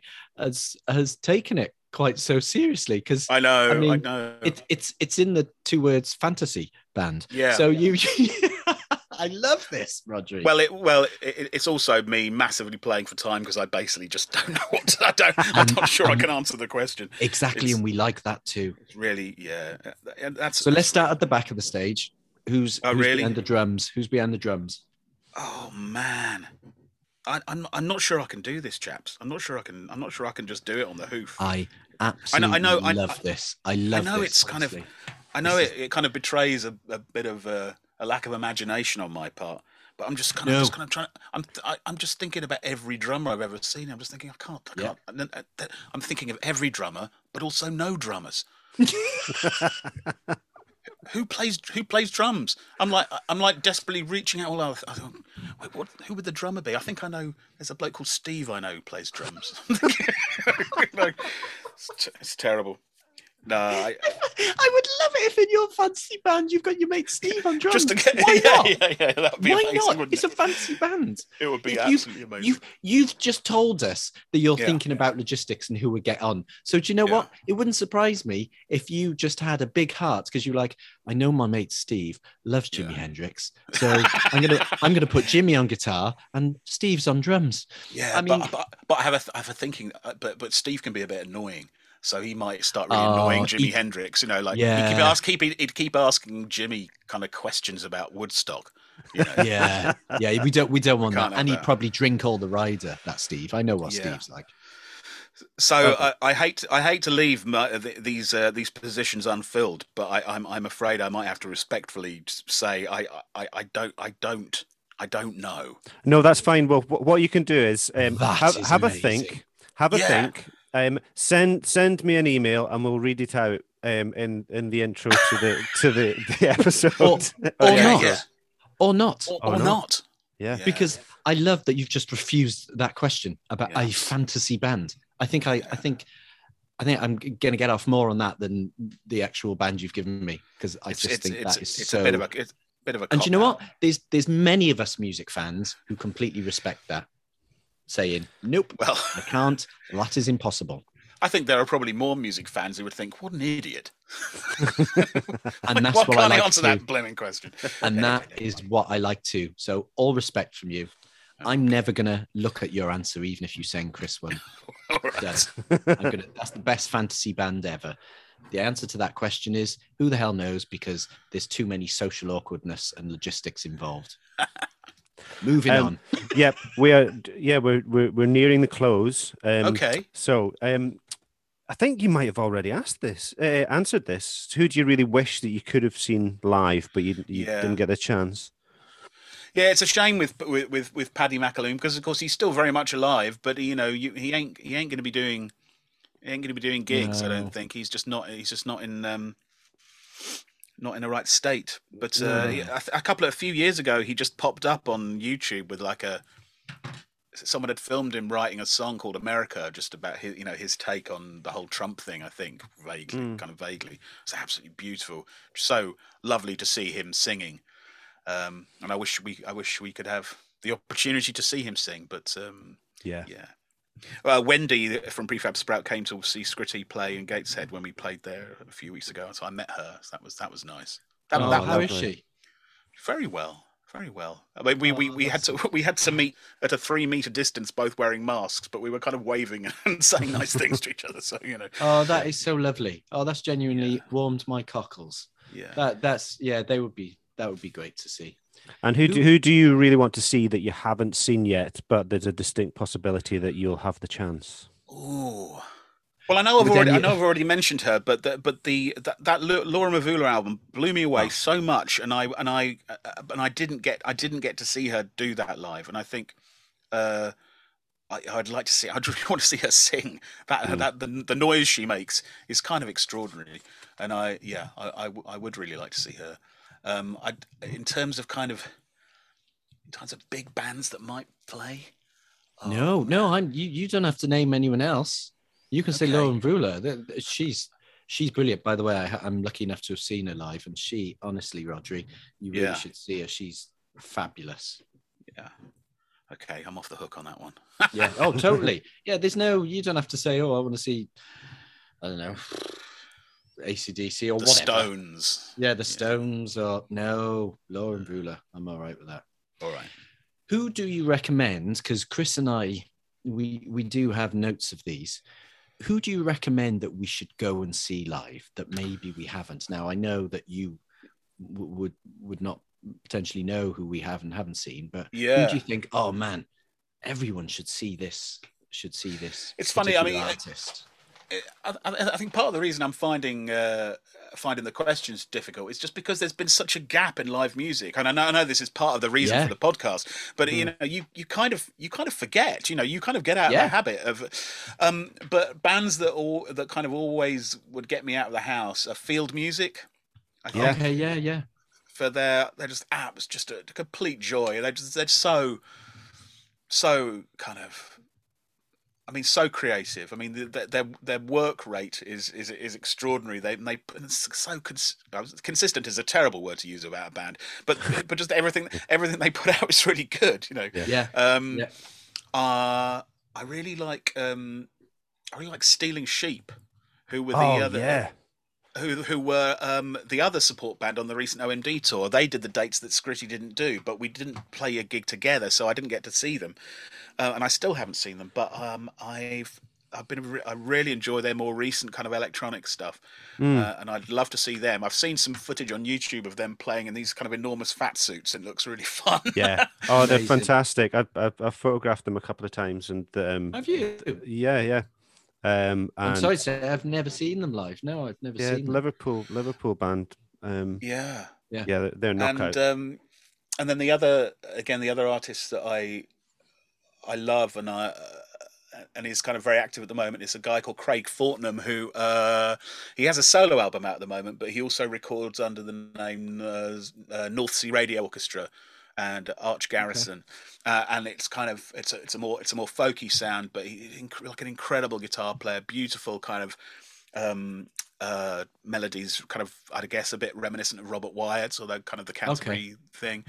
Absolutely beautiful. Always wonderful to watch him singing and playing. So I think so would he be in the fantasy band?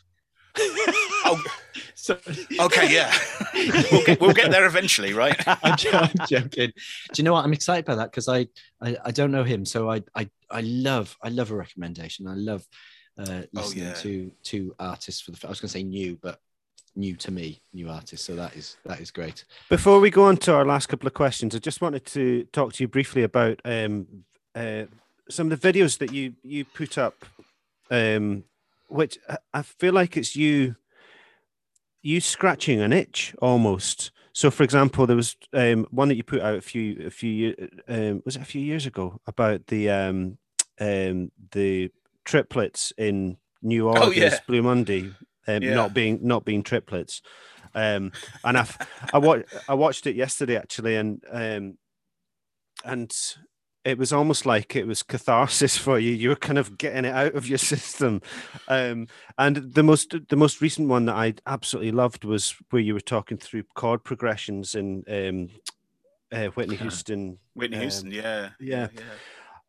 Do you find this process as something where you're getting things out of your system that you feel better afterwards and you go, oh, I can breathe that? I think, I mean, I said it earlier, which is like, when I was a small person, just learning the piano, just like being able to work out how to play a pop song that I really liked, like finding out how it worked and what was going on underneath was really, it was, that's what gave me like a huge amount of pleasure and excitement. And over the years, no one's really heard them. I've recorded dozens and dozens and dozens of cover versions of songs that I like here, at home. No just way. because I want to know how that song works, because it's easy to play. Oh, I don't know, an Oasis song, you can kind of just strum through it, and you kind of basically know what the chords are and how it works. But songs that have a bit more kind of unusual shapes to them or unusual movements and stuff. I just really want to know what's going on. And so that that chord, so I did a video about that. There's in the bridge to "I Want to Dance with Somebody" by Whitney Houston, when she sings "When the Night Falls," on the song "Falls," on the word "falls," there's a chord underneath, which is just, it's beautiful. It's absolutely beautiful. It's a beautiful moment in pop music. But like, what is it? How did they do that? And so, you know, so I suppose the answer to the question is, I'm doing this at home anyway. I suddenly think, what is that chord under "When the Night Falls," or what is the intro to "True" by Spandau Ballet? What are those chords? And then I'm doing it anyway. And when I realise that it's kind of interesting, I just turn the video camera on and just make a little vid. And yes, there seems to be an audience for that kind of thing. Oh, although absolutely.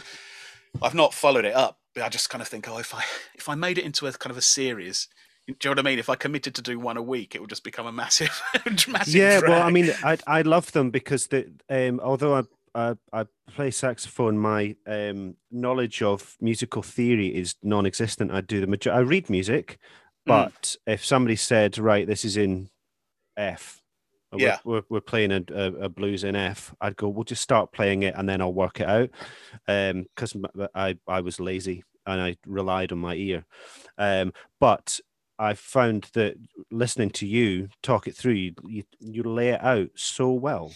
And I think, you know, if there are any songwriters out there who are learning, it's just a lovely way. You explain it very well. Just that kind of what is this intangible thing? You kind of make it tangible, which is great. Right.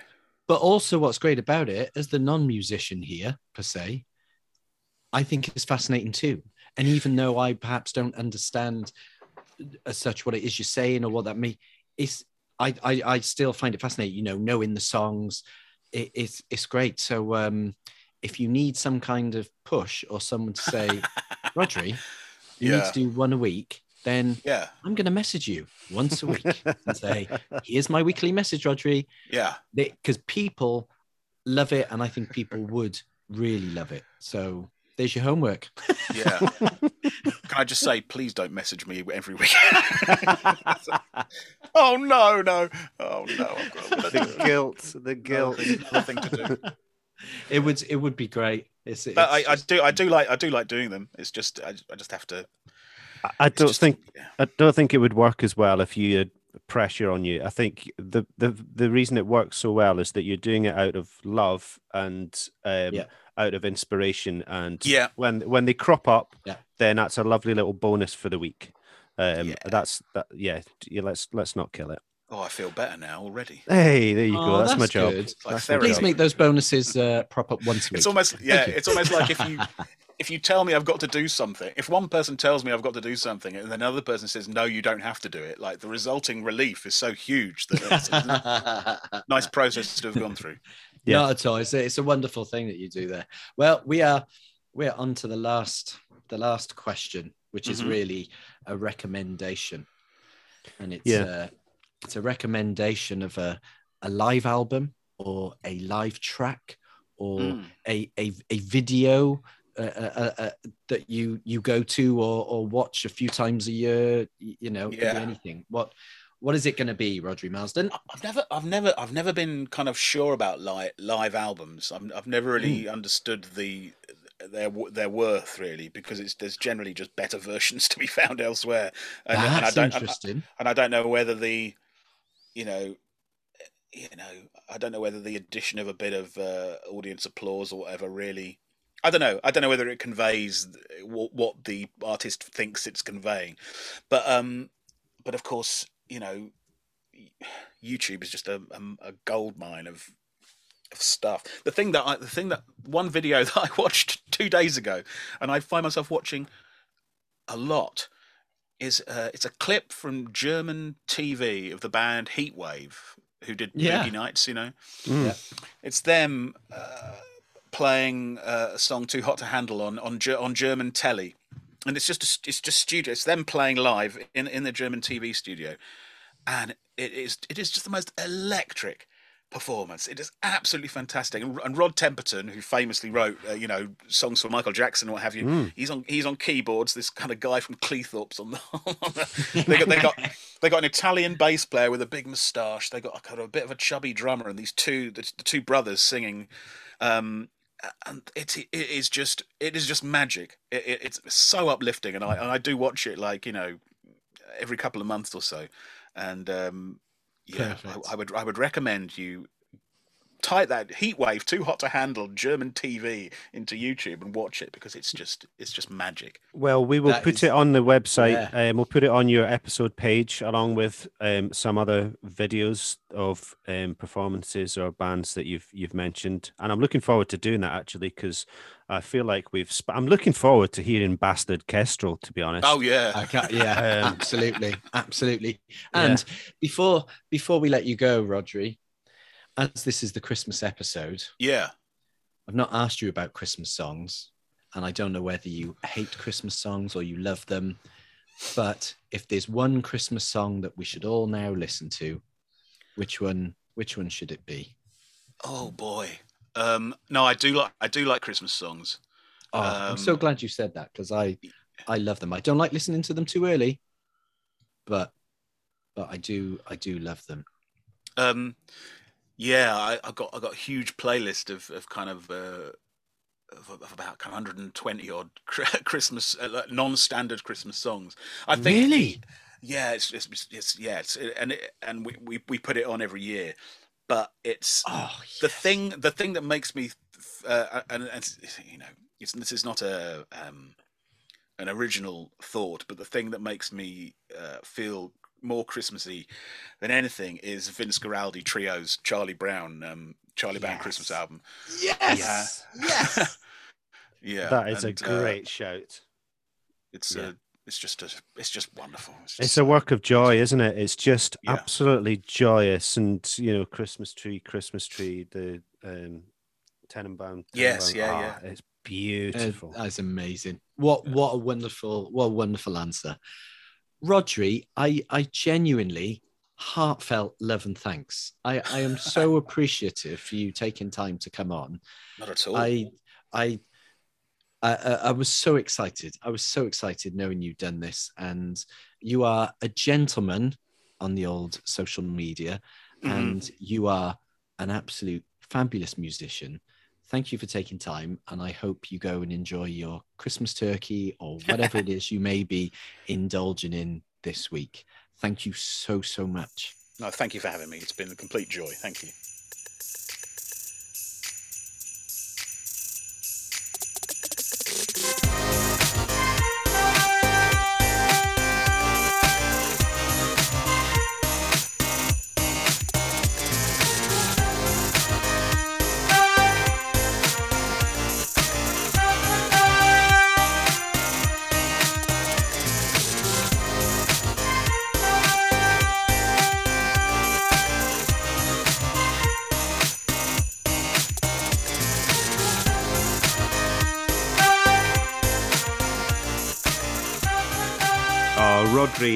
Rhodri Marsden, fantastic guest. Love it. Ho, ho, ho. Merry Christmas, Rhodri. See, what an absolute gem. A beautiful person.